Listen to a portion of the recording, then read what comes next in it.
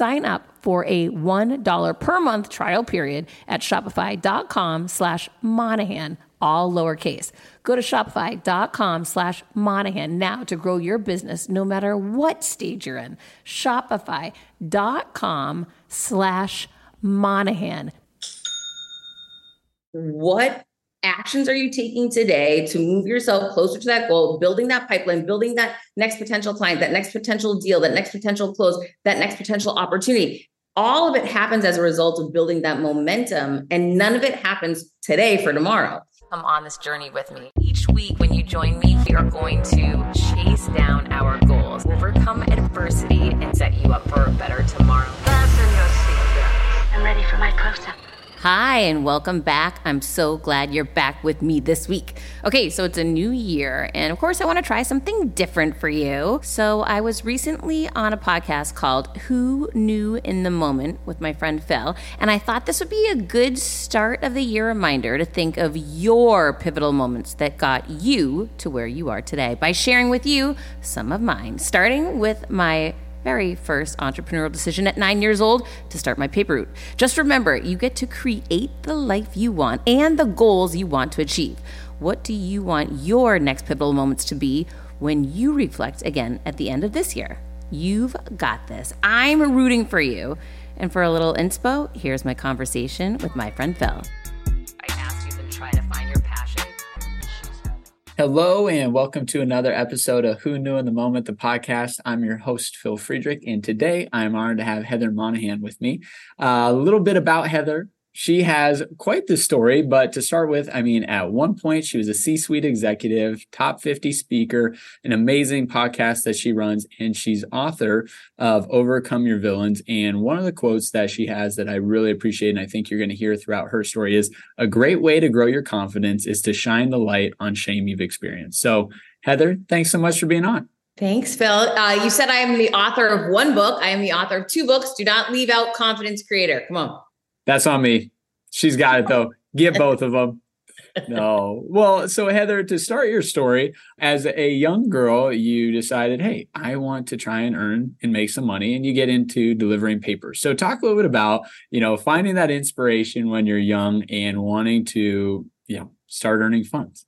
Phil, that was not inspiration, right? So I grew up poor. And so when you grow up poor, it's like a blessing and a curse. Yeah. When you're in it, it sucks. You see all these other people that have these things that, you just don't have access to. And at that age, you don't know the wherewithal, how to figure it out. I didn't. But my mind, the way my mind worked, thankfully, was like, oh, hang on. How do I get out of this situation? How do I get over there and get into that situation? Which, P.S., we made it. So we got, however, I really was thinking about it at that really young age. And so the first thing I remember thinking to myself is like, go make money, Heather. And so I was 9 or 10 years old. I don't remember. And I got my first paper route. That morphed into, bussing tables at a diner, and then working fast food restaurants, and then waitressing, and then bartending. And then ultimately, what I didn't realize at the time is I was training, teaching, and developing my skills in regards to a salesperson, right? So by the time I graduated college and took my first sales job, I was an expert. I had done it for 20 something years. And it's so funny. I look back now, I won every award at the Gala Winery. I was the youngest brand manager of the state. Crazy things happened for me in sales. And everyone would always say, you're so lucky. Oh my God. Nothing about that was luck. What it was based on was I started working when I was 9 or 10 years old. And I, through trial and error, taught myself how to sell. Yes. Now, something that's intriguing to me as people have one life experience and then they're able to radically change their life experience, but they have kids. How do you instill that element as you are now a mom when, your son has a disability to grow up in a different environment than you did, but you still want him to learn certain probably principles and things that you had to learn growing up. So how do you do that? Wait, first, I have to tell you something funny. So you just reminded me of something. When I was earlier in my speaking career, I would run things by my son. Like you look anytime, and for anyone listening, if you have a presentation, whatever, it's so helpful to, whether it be your family members or people you love, be like, hey, listen, give me 30 minutes right now. I'm going to get up and do a talk. Tell me what you think. I would do this to my child relentlessly. Dinner time was like, mom's doing a talk again tonight. So I gave a talk for him one night, and I was doing it the next day for a charity. And it was funny because in the talk was all about raising money to help inner city youth in Miami. And I was on the board of this charity. So I was trying to get real personal with the audience. So I had to bring in my own personal story, right? Because you want to get people emotionally charged about it. So I'm telling the story of how I grew up poor and what it looks like when you grow up poor and how limiting it can be. And my son's listening to the whole thing, listening. And at the end, I'm like, how was it? He said, well, I have a question. And I said, okay. And he said, am I growing up poor too? And he had no idea. And I'm like, buddy, living in a high rise in Miami Beach facing Star Island, DJ Khaled's house is hardly growing up poor. So I'll never forget that. Like, it just falls on deaf ears when you don't know. The kids had to worry about money in his life. So it is funny. To your point, that's a huge concern for me, right? Because as I mentioned, growing up poor sucked in the moment. It was a blessing in the end, right? I have this relentless drive that I can't shake to this day. I'm 49 and I've achieved a lot of success in life. And people will say, why don't you slow down? Why don't you go on vacation more? And I'm like, there's so much to be done. You know, I'm constantly driven and focused on outcomes and getting things achieved. So, and that I truly believe so much of that is based in growing up with very little. So with my son, obviously we take a different approach. I didn't know, like, you know, everybody, when you're a parent for the first time, I only have one child. I'm a rookie at this whole parenting thing. So I research it. I talk to people like, what are the best ways to figure it out? And people will give you all their opinions and strategies. But for me, what I learned is living who I am and who I want him to know he has the possibility or potential to be is the best way I can ever teach my kid. Phil, you know me. So like, you know what I'm about, you know what I preach, what I speak about, what I write about, what I do podcasts about, whatever. I truly live it and I live it in my household. And so my son, and this is where I think it's so important to really be the authentic who you are, because your kids are be the ones who are going to pay the price as a result, positive or negative from it. And so my son sees me when I hit rock bottom. He sees me when I lose a huge deal. Like, I don't hide that stuff from him. I tell him at the dinner table, like, oh, I'm still waiting on hearing back from these guys. I haven't gotten that deal locked up yet. You know how important this is to us. Like, I bring him along in the journey so he can celebrate the wins, but also see none of it's handed to me. It's all about, you know what mom did? Mom sent a life-size cutout of herself to them overnight. Let's see what happens when they get it today. He's like, why would you do that? I'm like, I need to be top of mind with these people. And he's like, oh, that was brilliant. So anyway, cut to, I share all the things that I go through with him. He watches what happens. He comes to my events. He sees me speak on stages, right? He comes to my book signings and sees people tell me their story of how my work changes their life. Cut to, this is a crazy story. During COVID, he's a big athlete. He couldn't play sports. He was on homeschool. Yeah. It was horrible for him and many children, of course, being isolated.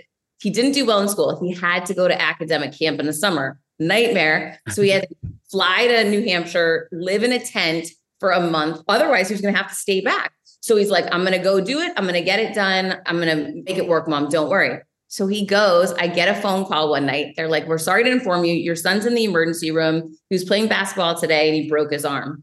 You got to be kidding me. So I'm jumping on the next flight possible the next morning to go get him. And I'm thinking, I'm taking him home. He can't write. He can't take a shower. He's living in a tent. And I get up there and he walks out of this tent with no bags or anything and gets in the car with me, kisses me. And I say, wait a minute, where's all your stuff? Yeah. And he's, I'm not coming home with you.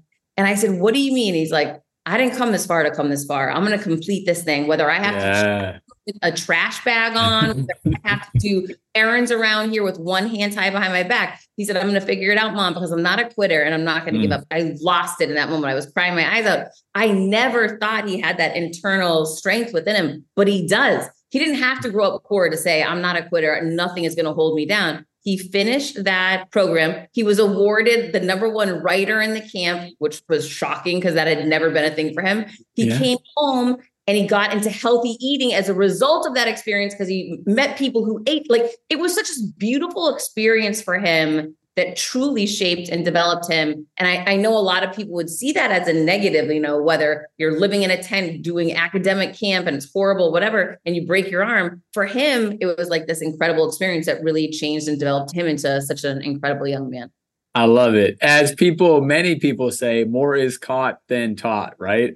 So there it is. You are living proof. What you're doing at home, he's picking up on. you have your moments. Well, another great one was my son is big into the NBA. He's going to play for the NBA. And it's been this way since, he's 3 years old. And, he's not the tallest guy in the world. He's 5'11", he's 16, but like there's kids he plays against that are 6'4" right now in inner city Miami, right? And so he doesn't have all the advantages some of the other people have. He has other ones. He's always said, I'm going to the NBA, I'm going to the NBA. Okay, absolutely. Like you got to make it happen. What does that look like? You better figure that out. I don't know. I've never gone to the NBA, so you got to figure that out on your own. So I'm always just challenging him to like figure out what does that roadmap look like for you. And it was so funny. One day I went into his room and I see this, basically it's like this vision board of going to University of Miami and playing for Coach L and him at, in the NBA. And I'm like, what is this on your wall? And he's like, oh, that's my vision board. And I said, well, what is it? He's like, I look at it every morning when I wake up and every night when I go to bed, and it reminds me all the things that I'm going to be achieving very soon. And I said, who taught you how to do that? Because I actually don't have a vision board. And he said, I taught myself. And I was just like, oh my, like this is like, he is living this. That was a really proud moment too, that I didn't tell him to go do that. He took initiative and figured that out on his own and just wanted to go do it. I love it. Now, talking about taking initiative, you mentioned earlier that, through different jobs, you end up in a sales role with a winery, and that's going well until it's not. And then you go to a chance networking event and meet the next opportunity. So talk a little bit about how seemingly something that could be super stressful, like, oh my gosh, what am I going to do next, turns into an amazing opportunity if you're willing to put yourself out there. Okay, so I'll say what happened. I was doing incredibly well. I was one of the 2 women on a team of 100 men, and I was number 1 in the country. I ended up getting promoted. I was like 22 years old. I get promoted to brand manager for the state. I'm killing it. Yeah. And now I'm working for the head of the whole company, and he starts sexually harassing me egregiously. I didn't understand. I remember thinking, like, is this my fault? Why is this married man sending, things like this to me? This is crazy. I don't know what to do. And I wasn't very confident at the time. So instead of like, I'm going to go get a lawyer, I'm going to come at this guy and tell him, no, I just ran away. I'm like, I'm leaving. I kept a journal because I had a great other manager when I was my year before, who was a wonderful human, wonderful man, and was so committed in my success and developing me, cared about me. He was like our mutual friend, like a Jordan Montgomery, just like a good person, right? And truly cared. And so I had shared with him what was going on. He's like, journal everything, document everything, and just keep doing the next right thing. That was his advice, which is great advice. I took that journal. I went to the owner of the company. I said, I want you to know something. This man is unethical and horrible, and I'm leaving your company because of it. You need to do something. And he said, how much money do you want? And I said, I don't want any money. I came here because I'm leaving. I'm quitting. And I just thought you should know. And he said, what do you do with that journal? And I said, I'm giving it to you.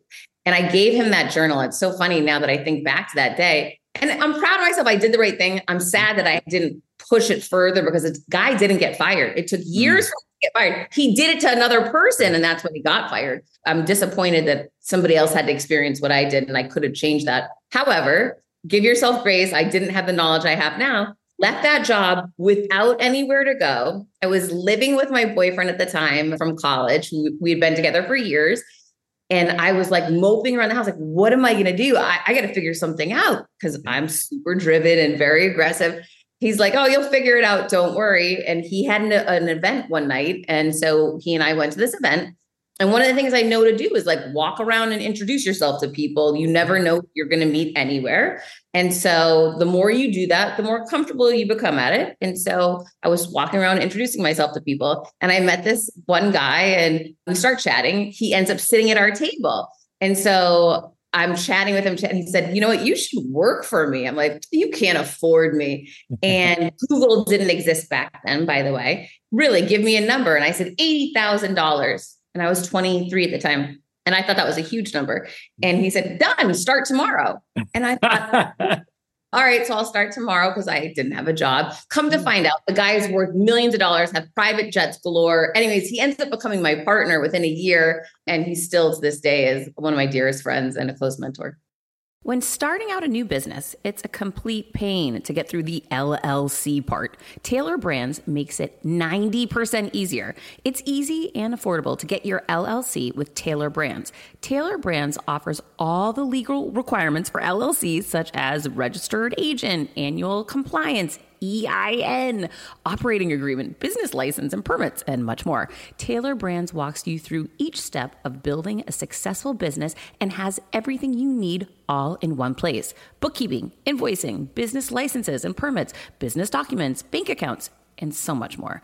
And our listeners will receive 35% off Taylor Brands LLC formation plans using this link, taylorbrands.com/confidence. That's TAILORBRANDS.com/confidence. So get started today with Taylor Brands. Are you tired of the stress and chaos of live launching? Who isn't, right? But if you've tried going evergreen, you know that's not the solution either.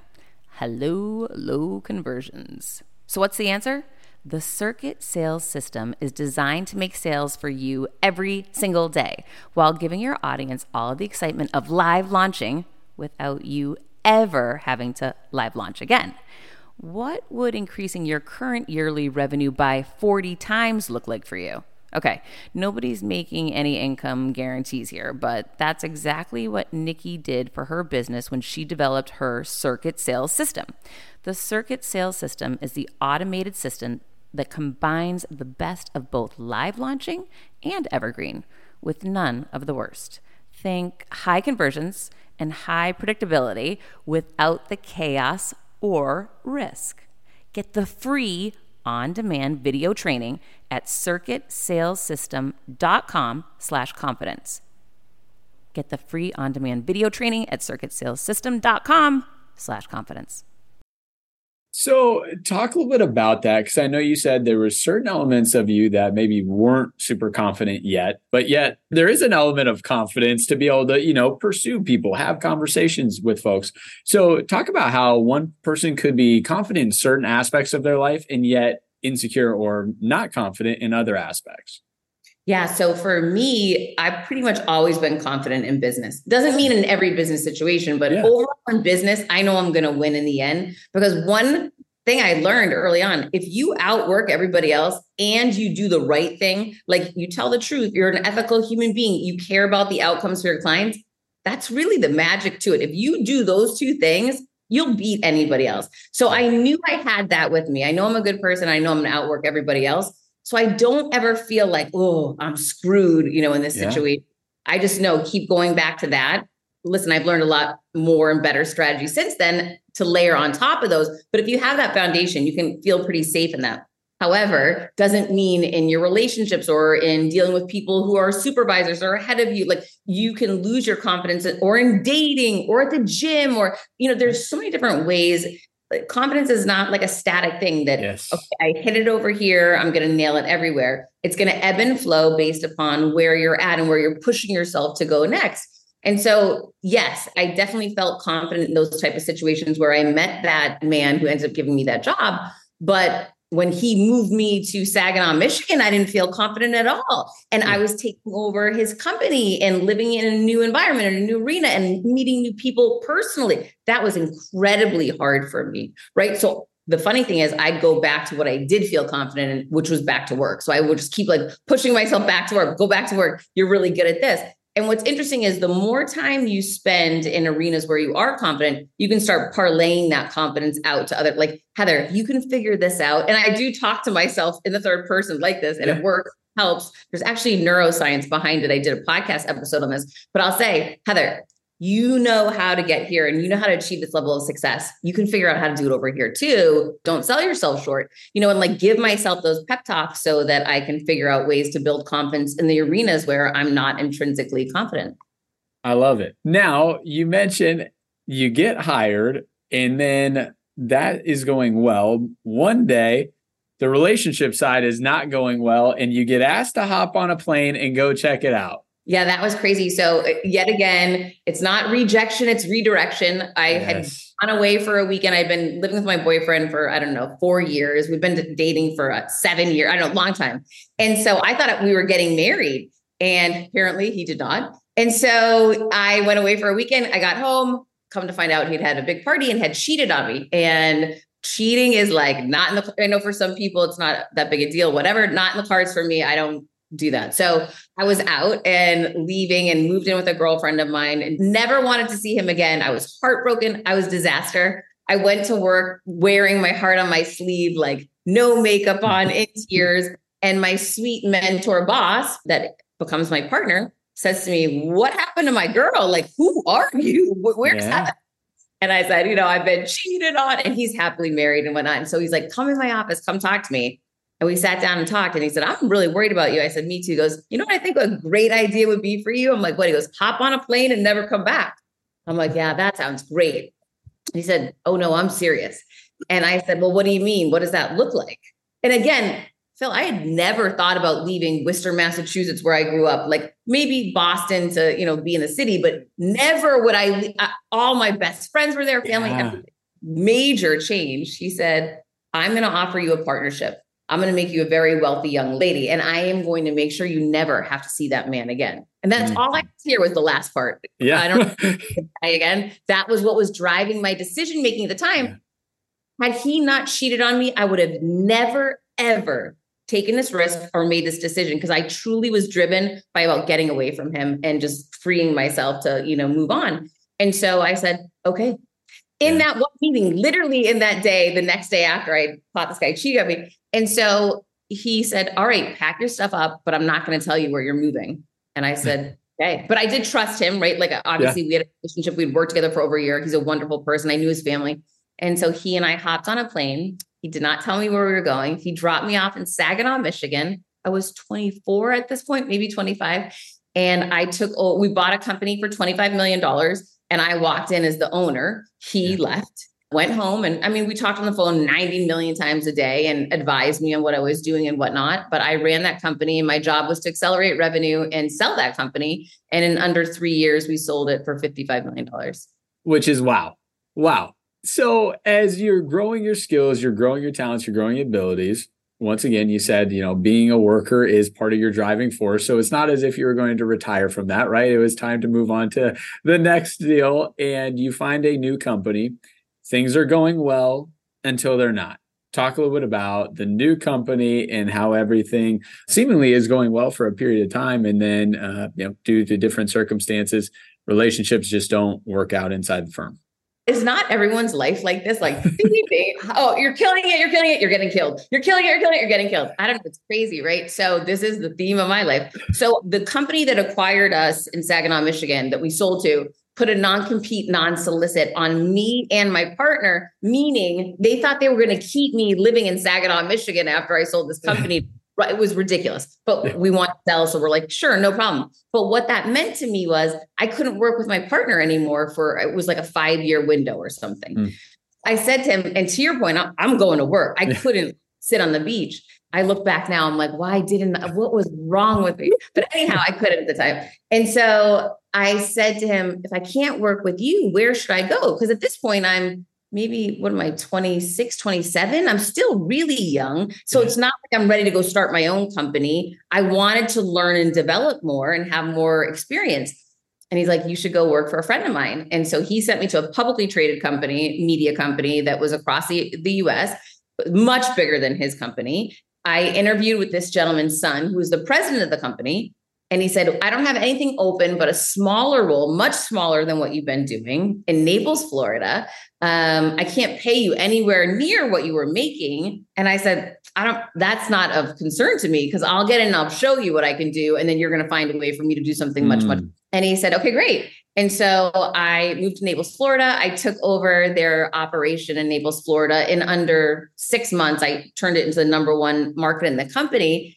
And I asked him to go to lunch. We sat down for lunch. I pitched him this idea for me to be the VP of sales for the whole company. He thanked me for my efforts and said, please get back to work. You're doing so well in your role. We're not interested in that. And so I started dialing for dollars, found another job in Boston, and I was going to go back to Boston. Now I'd been gone for a while. I was over the guy. I'm like, I can go back to Boston and be at home. I gave him one more shot. I met with him. I said, have you thought about my proposal? He said, yes, I have. We're not interested. I said, great. This is my resignation. And it's so key. Always go face to face with people when you have a really important discussion. And so he said, give me a minute. He ran out of the restaurant, came back 5 minutes later and said, I want to offer you the newly created position of VP of sales. And I said, where did you go? He said, I had to call my dad. And it was this great reminder that even though you think you know that someone's an ultimate decision maker, qualify it. Never take a no from someone who can't give you a yes. And so being the VP of sales, and over the next decade, I was promoted 3 more times. I became the chief revenue officer of the company. And during my tenure, more than doubled the company's revenue. We were doing hundreds of millions of dollars in revenue. I was crushing all of my goals. We were crushing our competitors. And I was named one of the most influential women in radio. And 3 weeks later, the end of 2017, I was fired when the CEO I had worked for 14 years became ill and decided to elevate his daughter to replace him. And she fired me immediately. Talk about a roller coaster. Things are going well, right? It's not performance-based. The things are It going wasn't well. I mean, I was killing it. And I was being noticed and recognized nationally for it too. Yeah. So when you're in that position, I think it can be really easy to lose control of emotions, right? And to find yourself in a deep, dark spot and then not do anything about it. However, after dealing with that for a period of time, you said, I better make a post because you know what? I just got to let people know. And from that post, there's an interview that ends up getting to happen. So talk a little bit about that from your journey, like going through that, dark spot. I mean, hey, were there good mentors and friends in your life that were checking on you? Did you feel isolated in that moment in time? And then what ended up being the catalyst to actually take the risk and share that story out with the world? Phil, it happened so fast. So I was fired. I got home and I realized I went under a weighted blanket like I was a disaster and crying. I was very upset. And 24 hours later, I'll never forget, I remember thinking, no one's calling me. Like, I've been in this industry for 2 decades. I'm known. How does no one call? And I've done favors for thousands of people. I'm like, something doesn't add up. And I remember thinking, this is similar to when I got divorced. If no one knows you're single, they're not going to ask you on a date. If nobody knows I'm available and just got fired, they're not going to call me. I need to let people know I've been fired. And I knew that was an unconventional approach, right? That most people don't do that. But I thought if it worked with divorce, then it's going to work with this. That was just the way my mind worked. So it was 24 hours after I got fired. I decided to put up a post on LinkedIn and Facebook. I don't even know if Instagram was a thing back then. And so posted, I've just been fired. If I've ever done anything to help you, I need to hear from you now. Right? Like I told them what happened and then I asked for help. And that post went viral, millions of views. And when I tell you thousands of people reached out to me to offer help. And one lesson I learned in that, number one, asking for help is something strong people do. For anyone listening, don't be afraid to ask for help. People don't know you need them unless you tell them. So be deliberate and be intentional. And everyone needs help at some point in time. So there's wrong with that. I'm proud of myself for doing that. But the other thing I learned and realized is when people reach out to you and extend the olive branch, they want to help you, convert it in the moment. Things move so fast in our world that a week later, you think like, oh, I'll get back to them in a week and maybe I can ask. No, they've moved on. They have their own problems, their own situation. Maybe now they're asking others for help. Convert that opportunity in the moment when someone reaches out. So I started doing things like I was getting so many messages. How can I help? How can I help? I just started saying things like, can you leave a review on my wall of my work? Can you intro me to someone that you know that maybe is looking to bring a C-suite exec on? Like just random things I would start asking for, throwing, just to try to convert some of these. So during this process, and this went on for a few days, I get a tweet from Froggy from the Elvis Duran show. And for anyone listening, Elvis Duran has one of the largest radio shows, millions, 10 million listeners a day or something huge, astronomical. And so Froggy tweets at me because now this post is now on Twitter, which I didn't even put it there. It's on Twitter. And he tweets at me, hey, if there's ever anything I can do for you, just reach out and let me know. So I tweet back, great, get me on the show. Yeah. I didn't know what I was going to say. Didn't know what we would talk about. I just knew this. if I stay in the small bubble that I've always been in, I'm going to see the same people and opportunities I've already seen. Yep. If I want opportunity beyond that and ideas and potential and contacts beyond that, I've got to break out of that bubble and get into a larger arena. Again, I don't know what that looks like. I don't know if it's going to work. And so he said, okay. He gets me on the show. In a month, I'm flying out to New York to go on the Elvis Duran show. I'll never forget. I was at the hotel bar the night before, eating alone, sitting at the hotel bar, eating cheese and crackers. Like, what am I doing out here? What am I going to say? I hope I don't fall walking out, because they have Getty images. Like, it's a whole thing. And I saw a tweet from Elvis Duran, Heather Monahan's coming on the show tomorrow morning. And so I walk out on that show. I'm nervous. It's the biggest show at this point I'd ever done in my life. I have no media training. I was always on the back end of the business side, not on the other side. Yeah. And I walk out on that show and he starts interviewing me, and it was amazing. And we had this amazing interview. And halfway through that interview, he says to me, "You're writing a book." And I said, "Obviously I'm writing a book." But I wasn't writing a book, because he spoke this truth and this conviction and this vision that he had into me. And I took it and ran with it. And I held myself accountable. And I said, yeah, and it's going to be out in the next year. I was not a literary major. I'm not the smart one in my family. I'm the sales one. Like, it went against everything that I had been told I was. And I had to get rid of those labels and break those limiting beliefs. And I jumped on a plane and I Googled, how do you write a book? And it said, just write. And I thought, well, I've been fired. I have nothing else to do. I might as well start writing. And so I did. When I started podcasting, an online store was the furthest thing from my mind. Now I'm selling my group coaching on the regular, and it is just so easy, all because I use Shopify. Shopify is the global commerce platform that helps you sell at every stage of your business, from the launch your online shop stage to the first real life store stage, all the way to, did we just hit 1 million orders stage? Shopify is there to help you grow. Whether you're selling scented soaps or offering outdoor outfits, Shopify helps you sell everywhere. From their all-in-one e-commerce platform to their in-person POS system, wherever and whatever you're selling, Shopify has got you covered. Shopify helps you turn browsers into buyers with the internet's best converting checkout, 36% better on average compared to other leading commerce platforms, and sell more with less effort thanks to Shopify Magic, your AI-powered all-star. I didn't know what I was going to do when I got fired. Launching my own business seemed so intimidating. I didn't know how to set up a website, and I really didn't need to. Shopify does it all for you, and they make it so easy. It was that breakthrough moment for me that I realized I can do this. I can go to work for myself thanks to Shopify.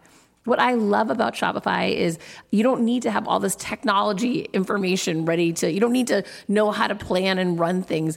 You just need to go to the platform, turn it on, and know what you're selling. And Shopify is going to help you figure out the rest. Shopify powers 10% of all e-commerce in the US, and Shopify is the global force behind Allbirds, Rothy's, and Brooklinen, and millions of other entrepreneurs of every size across 175 countries, including your girl right here. Plus, Shopify's award-winning help is there to support your success every step of the way, because businesses that grow, grow with Shopify. Sign up for a $1 per month trial period at shopify.com/Monahan, all lowercase. Go to shopify.com/Monahan now to grow your business no matter what stage you're in. Shopify.com/Monahan. No matter what stage you're at, they're going to make it easy. Quick math. The less your business spends on operations, on multiple systems, on delivering your product or service, the more margin you have, the more money you keep. But with higher expenses on materials, employees, distribution, borrowing, everything costs more. So to reduce costs and headaches, smart businesses are graduating to NetSuite by Oracle. NetSuite is the #1 cloud financial system, bringing accounting, financial management, inventory, HR into one platform and one source of truth. With NetSuite, you reduce IT costs because NetSuite lives in the cloud with no hardware required, accessed from anywhere. You cut the cost of maintaining multiple systems because you've got one unified business management suite. You improve efficiency by bringing all your major business processes into one platform, slashing manual tasks and errors. Over 37,000 companies have already made the move. So do the math. See how you'll profit with NetSuite. I want you to know that finding ways to be more efficient, cut costs, and get rid of errors and mistakes can completely transform your business, boost your performance at the same time. This is why you need NetSuite now. Now through April 15th, NetSuite is offering a one-of-a-kind flexible financing program. Head to netsuite.com/Monahan. netsuite.com/Monahan. netsuite.com/Monahan. So there's a lot that I want to unpack here. One of them, though, is, this is a couple of times now where I've heard you say somebody had a strong belief in me, maybe even before I believed it was possible, right? You get dropped off in Saginaw, Michigan, and he said, all right, go run it. You're like, well, I believed in myself to be successful in business, but as for running a company, maybe I wasn't right there for it. Hey, I had somebody say, you're writing a book, of course. And you're like, yeah, sure, I'll write a book. So talk about, having those people in your life that are willing to instill confidence and belief in you, maybe before you've either recognized that that's a potential for you or before you believe that it's possible for yourself. Oh, I definitely didn't know I could write a book. I literally had to Google, can anyone just write it? Is that even legal? I had no idea. These were not beliefs I held. I accepted these beliefs that were being thrust upon me by somebody that I thought was of value. And to your point with my old boss, Jeff, if he's confident just dropping me off here, there's got to be something to me that means I can do this. Yeah, it was huge for me. And again, people are different in regards to what they need to create confidence within themselves. For me, that validation of having someone that was ahead of me say to me, oh, clearly, it was so obvious to them, I decided to accept that and say, okay, that's going to be that obvious to me. Doesn't mean it always was, right? I still struggled with it, the self-doubt, the imposter syndrome, all these things. But I would remind myself to go back that even small things, I'll never forget, maybe a year after getting fired, when I had a book out, the book was doing well. I'd given a TED Talk, some of these things were starting to happen, but I hadn't made it. I remember one of my old employees, one of my managers from the radio business, the company I got fired from, had called me and he said, I just wanted to call you to say, I always knew you'd make it wherever you went, whatever you do, you'll always be successful. And I held on to that conversation for a long time because it reminded me on the tough days when things aren't going well, when you're not getting a deal with HarperCollins, when you're being told no, when so many negative things have happened. It is a roller coaster. To get through those low moments, I hang on to those conversations. That's you know what? That kid noticed that in me long before I did. I got to remind myself, Heather, don't forget, he sees that you can succeed. I still remind myself of those, the Elvis Duran conversation. So, and then it starts that ability innately within you to foster that belief within yourself without having it triggered from the external world. I love it. Now, in regards to that, I think something that you've clearly shown and demonstrated that you do well is you show up every day and you give it your all. Right. And I think that's when people will make a comment like that. I knew you'd have success regardless of what you ended up doing. Right. And it's because they saw consistency in that, hey, when Heather shows up, I don't have to worry about what version I'm getting. She's here, she's going to get her job done. So maybe talk to somebody that's listening right now that they've got good days and they've got days where maybe they're slacking it, and not bring it every day, but just know somebody's always watching, right? And that next promotion is based on what you're doing today. The next opportunity or door that's going to open is based on somebody viewing what you're putting forth today. Yeah, well, it's also you look at numbers. Numbers doesn't lie. Data doesn't lie. I always want to go back to the things that we know are factual. For me, sales is really that's what my real expertise in life is. I always go back to anytime I'm forecasting projections or I'm looking at revenue goals and what are attainables and pacings and whatnot, numbers and data to get to something, you have to go back to 90 days prior to. You have to go back to 120 days prior to, 1 year prior to. It doesn't happen overnight. There's no difference whether you're building a personal brand or you've got quotas for this month and this quarter. It's all the same. It goes back to what actions are you taking today to move yourself closer to that goal, building that pipeline, building that next potential client, that next potential deal, that next potential close, that next potential opportunity. All of it happens as a result of building that momentum, and none of it happens today for tomorrow. It's the seed that you plant today is not the harvest that you're going to reap today or tomorrow. That's going to be reaped. It could be 7 years from now. A great example of this is in 2020. Well, in 2019, I launched my podcast. Had no idea what would happen, right? Yeah. All I do is support other people on that show. I don't ask them for anything. They come on. I want to highlight them. I want to highlight their gifts, their books, their events, whatever they're doing. And I want to give value to my listeners. Essentially, I'm losing money on the deal at first, right? I'm paying a producer. I'm paying to promote it, but I'm not making anything. But I'm doing it because I'm like, this is something that I feel called to do. I feel like this is part of what I should be doing. I have Dean Graziosi on my show. He's promoting this new event him and Tony Robbins are doing. I highlight them. I promote them. We're like high-fiving virtually on the thing. You know, we hit it off. Okay, bye. See you later. I don't see him for a few years. And wouldn't you know, this year, his team reached out to me. Hey, Dean's launched a show. He'd like to have you as a guest on. Only because he met me on my show, right? Yeah. So here we are 3 years later, unbeknownst to me, this is happening because of something I did back in 2019 when I launched my show, 2020 when I had him on my show and promoted him and asked for nothing in return. He has me on his show and I said, you know what? Tell me what you're working on. Just asking if I can help him with anything. He's, actually, I have another event coming up. Do you want to bring me back on your show? I'm like, love to have you back on. Love to promote you, help add value. He's like, you know what? There's something special about you. I'm like, oh, thanks. Well, let's talk about it more the next time I see you on the next Zoom. The next Zoom we get on, he's like, Heather, there's something here. I'm like, I think so too. He's like, let's set up a Zoom after this for you and me to brainstorm how we can work together. So I had him on my show to highlight him and his event with Tony Robbins. He then asked me for a meeting to how can we start working together? And that's how we've started. I just did a course for him and Tony. I've done some virtual events for them. So all these things that are happening that people see and they're like, oh my gosh, she's on the biggest virtual stage in the world, millions of people watching. Yeah, it looks great. This stuff started back years ago, and I had no idea this was going to materialize in the future. That's why it's so important to keep taking those chances, keep doing that next right thing, keep adding value to different people and not asking for things in return, but instead say, I know I'm planting the seeds today that down the road are going to yield a strong harvest for me. Boom. I love it. Now, in regards to the speaking side, speaking started because you were good at what you were doing as a career. And so companies were like, gosh, if you can run a sales organization, you can hit these numbers. We'd love to have our team listen to you. And so you're doing things for free and you're just helping people out. And then eventually you've done a few of these and the question of, well, what would you charge to speak comes up. And once again, you do some research and you throw out a number. So talk a little bit about the beginning of public speaking for you and messages you were delivering, and then how that really grew and transformed to getting into the paid speaking world.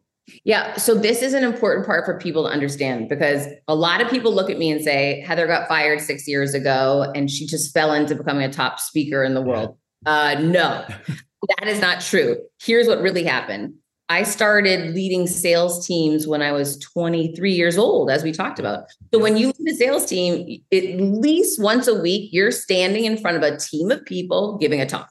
That's reality, right? Yeah. So it's your job to engage them. It's your job to add value, to train them. It's your job to deliver results and have specific outcomes, whatever they may be. I did that. I'm 49 now, right? So I've done that for decades at this point. This is what I've done. I put the reps in on the regular. Now, during that time, when I became VP of sales and EVP and chief revenue officer, I started taking massive stages, not paid. You know, my company would send me, hey, there's a tech conference. They want someone from the organization to be there. We want you to represent the team. So I would start taking big stages that weren't necessarily about, you know, my teams anymore, but to add value, to teach and represent the company I work for. So I took some, you know, National Association broadcaster stages, like some really like thousands of people. And so I got an opportunity not only to take smaller stages and bigger stages within my organization, but now as an industry, right? So I started seeing different audiences, how I could impact different people, giving different speeches, giving different talks. And I kept getting feedback. You're a really great speaker. You're a really great speaker. And I remember thinking, gosh, I love doing this. I wish I could make money doing it, but I didn't get paid because our industry didn't pay on speaking. It was expected. And the point I want people to take on this is pick your head up out of your industry. If you love doing something, start Googling it, start talking to different people outside your industry about it and learn more. There's a way you can turn that into business. I promise you, don't give up until you figure it out. I would have left my career years prior to getting fired and just gone into the speaking business. That's what I love to do. I had enough expertise. I had enough experience to do it. I just didn't know it existed, right? I didn't know it was possible for me. And so when I got fired, I wrote the book, as we know, and I Googled, how do you sell books? Speak. It said you should speak and go on podcasts. And so I started cold calling companies. Can I come in and speak for you? I'm going to help elevate your team, giving them more confidence so they can deliver more revenue. They can innovate more. Yeah, Heather, come in. And then finally one day somebody said, well, what do you charge? And I said, hold on. And I Googled speaker fees, and I'll never forget. It was 2018. Gary Vaynerchuk showed up, and it was $300,000 for a 60-minute keynote for him. And I remember thinking, forget the books. I'm getting into speaking full. So that's when I made my move into really focusing on launching my speaking career. So 2 things that you said in this conversation, Ray, and I think it's very counter the way people often feel. They say, I know my worth and I want to be treated fairly. But you said first, when you got hired after you had sold the company, hey, I know you're not paying me what I'm probably worth today, but I'm willing to take that to prove to you and get the opportunity. Speaking engagements, I probably should be getting paid to do these, right? Or I'd like to at least, but I'm willing to do them even without getting paid for a period of time because I know I'll prove my worth, right? And eventually I could be able to do that. So somebody listening right now is saying, I'm kind of on my last straw and, I'm enjoying doing it, but there's no monetary value out of it, right? Haven't found a way to monetize this thing yet. What's your encouragement to them? I mean, how do they step out? How do they feel confident to ask for money, right? Hey, I've been doing it for free for so long. Can I even ask somebody to pay me at this point? Listen, everything is a negotiation. Any exchange, someone's being sold. Make it the other person, not you. And when you start approaching life that way, I find it to be like entertaining. It's fun. If I wonder who's going to be sold in this exchange with this person. Is Phil going to sell me to come on his show, or am I going to tell him that I'm not available? So often people are like, sales is a terrible, I'm not in sales. Yes, you are. Yeah. If you're a living, breathing human being, you're in sales. So why not embrace it and get strategic about it, right? So you can ask for anything that you want. It's up to the other person if they're going to be sold on it. It was funny. I had a call today with a partner of mine that I work with, and someone reached out to me on LinkedIn and said, hey, was wondering if you could come in and do some consulting for my company for 2024, and laid out, all this huge engagement. And she and I were talking about it today because I wanted to bring her in. It's so big, I can't do it with myself and my team. I said, I think I need to bring you in on this deal. And she's like, I said, so let's go over some questions first, like what your questions are, what my questions are, so I can circle back with him to see if we want to move forward. And she's so funny. She's like, well, I want to know what the budget is. I said, what do you care what a budget is? And she's like, what do you mean? That's one of my first questions. I've never asked someone what their budget is. And she said, well, why would you not ask what someone's budget is? I said, because I'm so focused on what people want to achieve.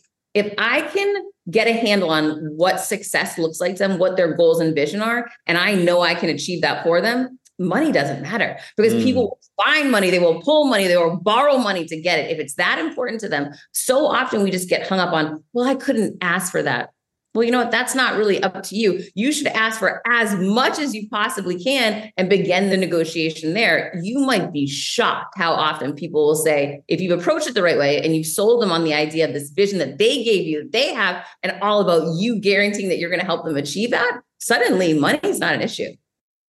CBDistillery.com is giving you an exclusive offer, and it's huge. Right now, you can get up to 30% off everything.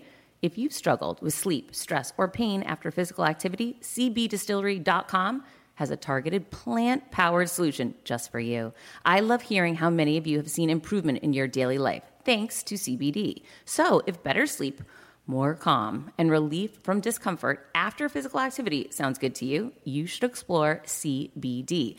Don't miss this massive sale and get up to 30% off your order. Visit CBDistillery.com and enter VIP. That's CBDistillery.com and enter VIP at CBDistillery.com. Not available in Idaho, Iowa, and South Dakota.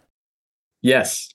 Now, you also mentioned the podcast, and you mentioned Gary Vee, and you found out I was speaking, but you did some backdoor ways to make sure that he would come on the show and be one of the first guests, or the first guest on the podcast. So talk a little bit about the cleverness that was the wine company and, parlaying that onto your show. Yeah. So I just believe in go big or go home. So I thought to myself, I'm going to do a show. Everyone's telling me it's going to fail. Everyone's telling me I'm too late to the game. I thought, well, then have the biggest guest in the world on. And so he was like the premier podcast guest at the time in 2019. And so I took a Google alert out on him. Whenever you want to know what's going on with someone, take a Google alert out on them, tab one on yourself, be the first one to get informed on what news is saying about you. It's super helpful. And so I was getting an alert message every day about what was going on in his life. I was also DMing him. Like I was commenting on his post, like, listen, I do all the things. I don't just try one way. Like I spray and pray. And so I get this note that he's launched this wine company with this guy from Boston, Trouty. And so I thought, I bet Trouty's easier to get to than Gary Vee. I'm going to go find Trouty.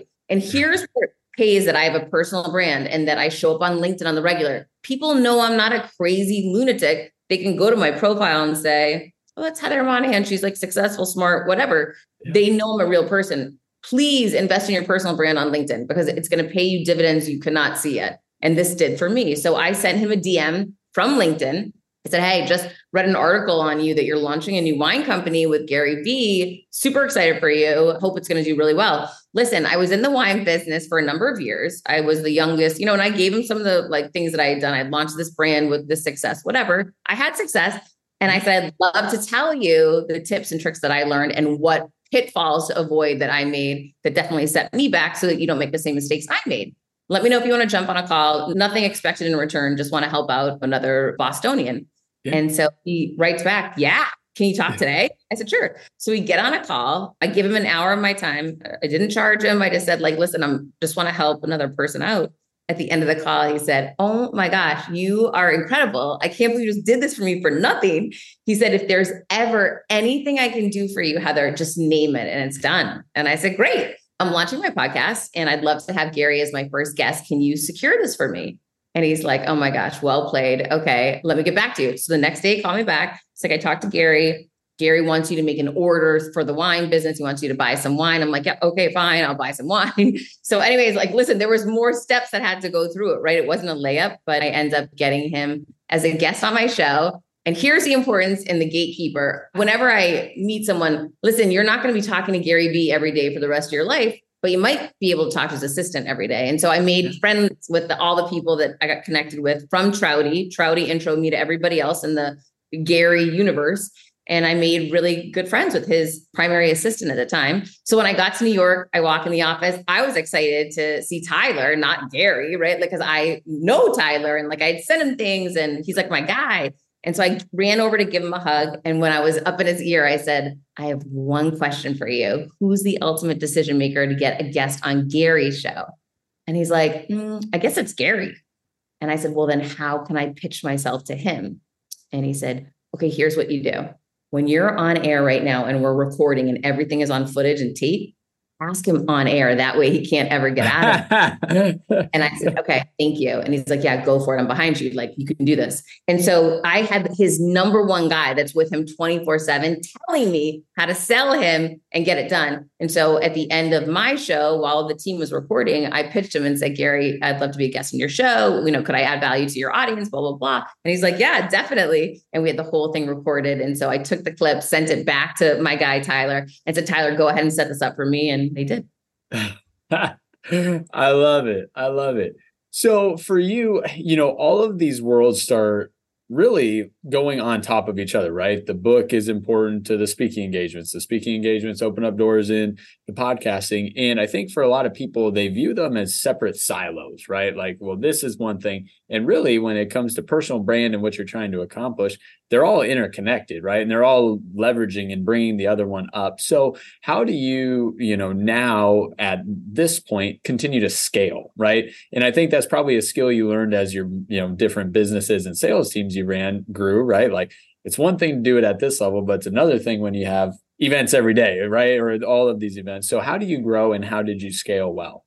I mean, listen, there's plenty of things you didn't see that happened that didn't come to fruition, right? So I had launched a clothing line with Perry Ellis International, a multi-billion-dollar company. It failed, right? Like, there's a skincare line that I launched that failed. Like, there's so many. I'm constantly testing, trying, and moving forward with different ideas. I have a shoe product line that's sitting over there, like, that I'm not selling right now. There's so many things I've done. People oftentimes only gravitate towards the success, like the podcast and being in my books, whatever. But there's so many other things that I have a whole third book like outlined and ready to go that I'm like, I look at the ROI. I'm like, I'm not making my most money or my most impact right now for my books, even though I might want to write the third book. Is that really where my best time is spent? Right. Like constantly looking at stepping back. Don't be in the middle of the force. Step back from it and view it and say, I know that I think that that could be good for my ego or that could be great or whatever, but is that really where my time is best spent? I always ask God this, God, please enlarge my territory, allow me to impact and relate to more people so I can help more people on your behalf, right? Like, if that's the mission of why you're here is to help more people and do more good in the world, what does that look like? So I'm constantly praying about that every single day. And I'm open to it. It doesn't have to be my way. It doesn't have to be my third book because I want to be a New York Times bestselling author. I started thinking to myself, partnership is probably a way I need to start exploring. Even though, like I said, with Perry Ellis, like I've done some things with bigger things and it didn't work out. Just because that didn't work out doesn't mean it can't maybe partner with John Maxwell or with Tony Robbins or like some of these different people. If there's a way that I don't need to be the lead guy on it, I can come in and support and add value to other people, but then reach that many more people and help that more people that maybe aren't being helped yet. Like that's an answer to me too. Like I'm open to it all and I'm open to whatever God's plan is. I love that you said that. And I think something that's interesting and, I've noticed in my life, and I'm sure you're going to be able to speak into this, and that is there's parts of your life where saying yes is probably the most important thing you can do because you just don't have a lot of doors that are open to you when you're starting in something. But then all of a sudden there almost becomes this pendulum shift where it's like, I shouldn't say yes to as many things as I'm saying yes to. I need to get better at saying no. But you almost have this guilt about saying no because you're like, well, I've only ever had this opportunity because I said yes to so many things. So how did you or how are you finding that balance of saying yes to things that are important, but yet knowing it may not be a priority. And so it might be best suited for me to actually say no to this. Listen, desperate is so unattractive, right? And so that goes for in business and partnerships and romantic relationships. Whoever is the most needy for the deal is the one that has no leverage. So yes, to your point, when you're in your early 20s, that you're saying yes to everything and you are desperate, right? You're like, I'll take whatever. And that's par for the course. But along the way, you have to start kind of redefining that and reframing it for yourself that yeah, maybe it's going to be harder if I just have to build it myself and I don't have access to Tony Robbins or like some of these big names, because I certainly didn't for a really long time. But you know what? I'm not going to be desperate for it either. I'm going to keep creating value, adding value. And as I do that, I'll attract those right people towards me. So the bigger your personal brand gets, the bigger territory that you can reach and the more your reputation grows and the more results you get and garner for people. Yes, people are going to be more attracted to you and want to present you opportunities. You're going to have to start saying no. You only have a limited amount of time in the day and you have to look at where is your time best spent. And that answer can be different for everybody, right? Like for me, I'm working out every day. I don't care. And I understand like that means I'm going to walk away from some partnerships, some opportunities. That's fine. To me, I've learned in my life, if I don't put myself first, take care of my, like the most important partnership I have is with me. Listen, there's sometimes when I'm traveling like crazy. And of course, I'm going to say, I'm in a window right here. I'm going to suck it up and I'm going to get through it. But I've learned through trial and error. I don't just let it go on and on for months at a time. I might do that for a week. I definitely put myself first. And I think that's the most important partnership. And yes, you say yes to always, but then you have to constantly be reevaluating. Marketplaces change, trends change, industries change, people change, opportunities change. And they can change on a dime tomorrow, right? So the thing is, what I'm learning, don't get in bed with somebody or get some long-term contract unless you're like your heart so in it. And you're like, I prayed about it. Like, I know this is what I'm meant to be. This is exactly where I'm clear on it. If it's not that clear to you, don't do something that's going to lock you up because you don't know what's coming tomorrow. And I've learned that the hard way, right? Like I've locked myself up with different deals and opportunities and non-competes and legal agreements that then take me out of play for other opportunities. So be mindful. You don't know what's coming yet. Like anticipate and expect the best thing and the biggest thing is going to come. But until then, also rely on yourself that if it doesn't, you're going to continue to build and build and build and attract and do that next right thing. But just don't be desperate for it. I would always say, don't be desperate for something like that. You have to have that in order to make it. Like go back to that number one. Your number one commitment is to you. Your number one partner is to you, and keep doing that next right thing for you. I love it. Now, you mentioned a couple of times, faith, prayer, and things like that. Has faith always been an important part of your life, or was there certain seasons of your life where that became a more important piece to you? Yeah, I mean, definitely for me, there's seasons where I have leaned so much more into my faith, and then seasons where I haven't. Like, I remember getting divorced and I was like, it was awful. Like, you're supposed to go into the Catholic Church. There's all these things that I was so angry about. Like, why can't they just be understanding? And I remember moving a step back from my faith, thinking like, this is not like, doesn't feel right to me. Right. So there's different. And then I remember my son came to me during COVID and said, we need to strengthen our relationship with God. Verbatim. He said that to me. And I'll never forget. I messaged John Gordon and I said, where do I take him in Miami of all places? VOUS Church. And it was so like, I was led to message John Gordon for that question. And immediately he's like, my friend runs VOUS Church, go. And we've been going to Rich Wilkerson Jr. And his church VOUS since. And it's the most incredible spiritual religious experience I've ever had in my life. Never was exposed to anything like this, prior to, and I had been in many Christian churches before, but never anything like this. So some of it's divine timing, I feel like, and sometimes you need to not have something for a while to be so grateful for it. So I'm like, there's been plenty of times that my faith hasn't been as strong. And I've been in the Catholic Church and the more traditional, I grew up in that environment, and I'm not a part of that now. Now I'm very much a part of the Christian movement and spiritual movement, and people need to figure this stuff out for themselves. I don't like this idea that it has to be one way and, that's the only way God is going to love you. I believe God is love, and and just be open to it. And, if you have questions, read the Bible. Like, go back to the one original piece of work in the world that exists. Go and read the Bible. Like, if you have questions, you don't need to listen to someone preach to you or tell you. Figure it out for yourself, and you will, and pray about it, but don't do what people tell you have to do. Do what like you're led or called to do. And those right people will start showing up, and those doors will open, those messages will be answered, and have faith that you'll figure your way out. Well, Heather, you have done just that. I want to say thanks so much for sharing your journey and your story and all the amazing work you're doing. I mean, once again, between speaking, your book, podcast, you're doing and social media content, right? I mean, you drop good nuggets all the time. So thank you so much for coming on, sharing your story and your journey, and excited to continue to watch it. And I mean, 4 or 5 years from now, we're going to have to do this again and highlight book number 3, maybe 4 at that point. And who knows how many other businesses you'll have started by then. Well, I can't wait to see what you're doing by then, Phil. It'll be exciting to watch. And I'm grateful that you had me. Thank you. Thank you. I decided to change that dynamic. I couldn't be more excited for what you're going to hear, start learning and growing. Inevitably, something will happen. No one succeeds alone. You don't stop and look around once in a while, you could miss it. Come on this journey with me. Hi, I'm here to tell you about a new podcast that I am so excited about, Negotiate Your Best Life, hosted by Rebecca Zung, a part of the Yap Media Network. As a globally renowned narcissist negotiation expert and an attorney recognized by U.S. News as a best lawyer in America, Rebecca shares her invaluable insights and strategies for navigating life's toughest negotiations. By drawing from her own experiences and the wisdom of her high-profile guests, such as Bob Proctor, Mark Victor Hansen, John Gordon, and Rebecca delivers empowering advice that will inspire you to reclaim control of your life. Negotiate Your Best Life is all about how to negotiate your way to greatness. She provides practical guidance on how to break free from toxic relationships, stand up against injustice, and transform chaos into freedom, possibility, and purpose. Many times, the first negotiation you do is with your own in the morning. In the morning is when you wake up, and that's when Negotiate Your Best Life is time for you. It's about to find your way to greatness, conquering obstacles, and creating the life you truly deserve. Get ready to slay, thrive, and unlock your full potential.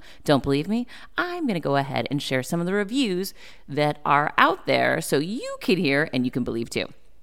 You have helped me so much these last few weeks. I was with a narcissist for 2 years. She drove me to the point I wanted to take my own life. Listening to you has made a massive difference, and now I know what I'm with. Thank you, Rebecca. Now the recovery. Thank you for gifting the knowledge to believe in myself again. You have unknowingly helped me legally represent myself through criminal, federal, and civil court proceedings with a narcissist. There would be so many people around the world that you're helping without even knowing, like me. You saved my life. Emma, 35 years old, Australia.